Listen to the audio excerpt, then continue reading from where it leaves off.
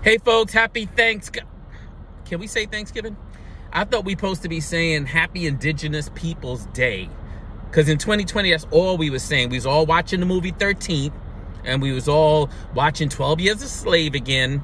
And we was all like, yo, Happy Indigenous Peoples Day. But I've been watching social media. And y'all are back to Thanksgiving. Let's keep it real. And you got reasons. Now y'all like, well, we should be able to be thankful. Y'all full of shit. Anyway, I want to talk about nonprofits.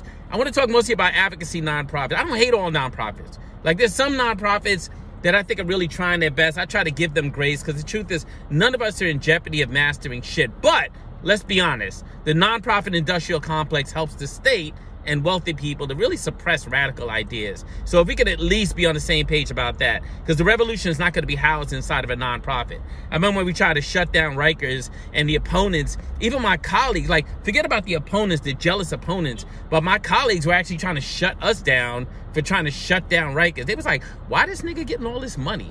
What? Like, you should be happy that a black formerly incarcerated man is raising money to shut down a place like Rikers. But no, the fake-ass abolitionist was threatening to shut us down if we didn't get rid of every cell in New York City. That's crazy. But I saw the same shit during the passage of the First Step Act. Like, the most radical groups, the ACLU, the Leadership Conference on Human Rights, and others, like, they literally tried to stop the bill from passing because they didn't author the bill, because they weren't in leadership on the bill, because Cory Booker told them they shouldn't support the bill because it wasn't his bill. And, you know, they say it was because it didn't have sentencing reform in it, but let's be honest. Fucking Republicans were like, if this shit has sentencing reform, we're not going to pass it. We're not going to do anything with it. So, meanwhile, a few years later, 15,000 people are home.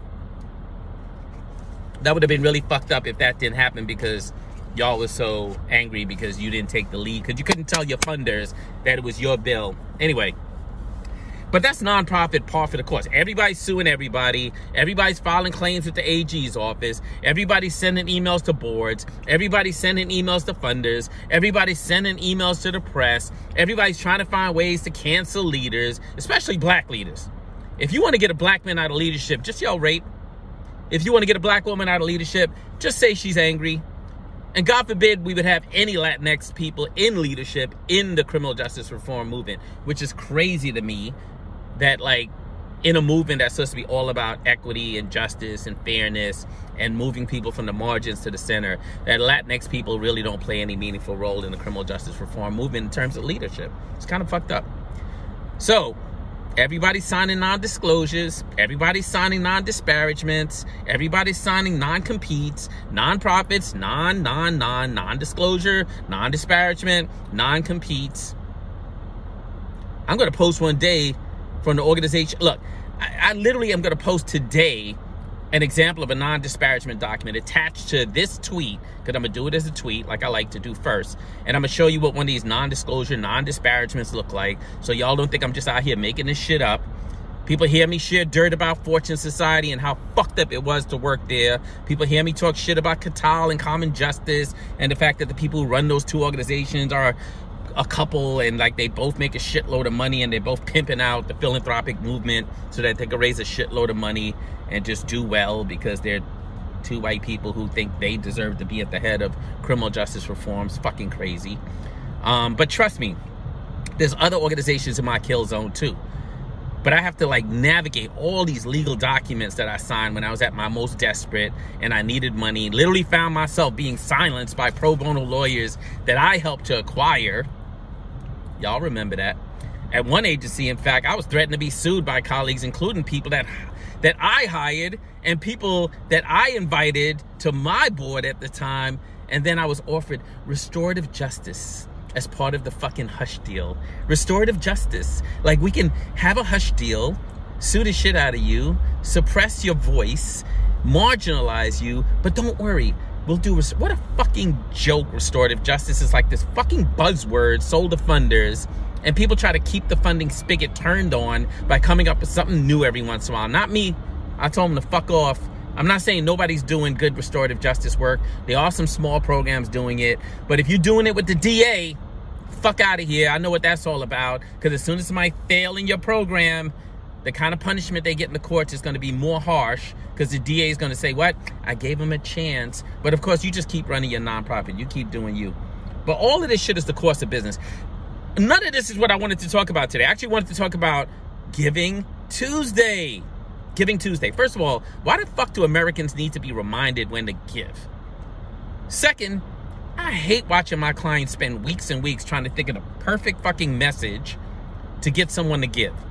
Third, everyone knows Giving Tuesday is crowded like a motherfucker, so they end up with this theory that if they send their emails a week before, fucking annoying, or send their emails a week after, more fucking annoying, that's clever. But it's no longer clever, and I feel sorry for them.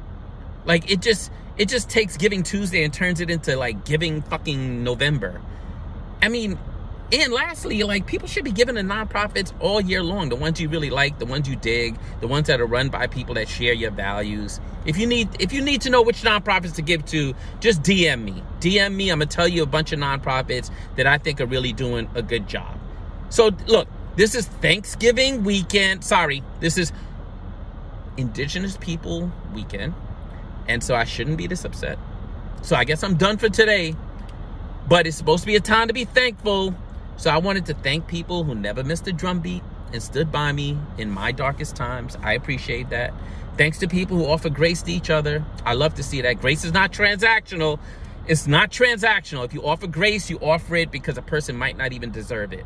And I always remember that I'm a person who offers grace to people because I know when I needed grace, I needed a motherfucker who was in a good place to step up and be like, I'm gonna give you grace whether you deserve it or not. Some people did that.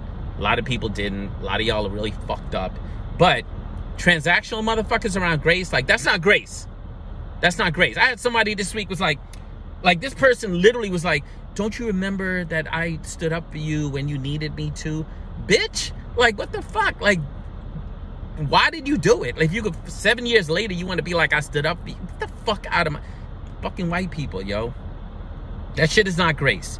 That shit is like second chances. I know everybody loves second chances, but the reason we have second chances is because it positions one person as the weak, meager failure who made a bad decision. I know y'all call it mistakes, but I like to call it decisions because people have agency and they make fucking decisions, not a mistake. I know you say mistake because you want people to forgive them, but second chances is all about you being the person in more power, bestowing something on someone who somehow is like not like you because you're so different that you fucking don't make mistakes. You don't make, get the fuck out of here. Fuck you and your second chances. Grace. So anyway, what was I saying? Oh yeah, that this is supposed to be a weekend for us to be thankful for people who've extended grace. I appreciate people who extend grace. And if you extend grace, remember, it's not transactional. So look, that's all I got for y'all today. I'm off to the other side of the country tomorrow, so I wanted to get this out, get it online, get it posted, get back to my Saturday, and tell y'all, don't let nobody steal your motherfucking rainbow. And in the meantime, stay well, stay peaceful, look out for each other, offer grace to each other, but don't get rocked to sleep by some of these fucked up nonprofits. Peace.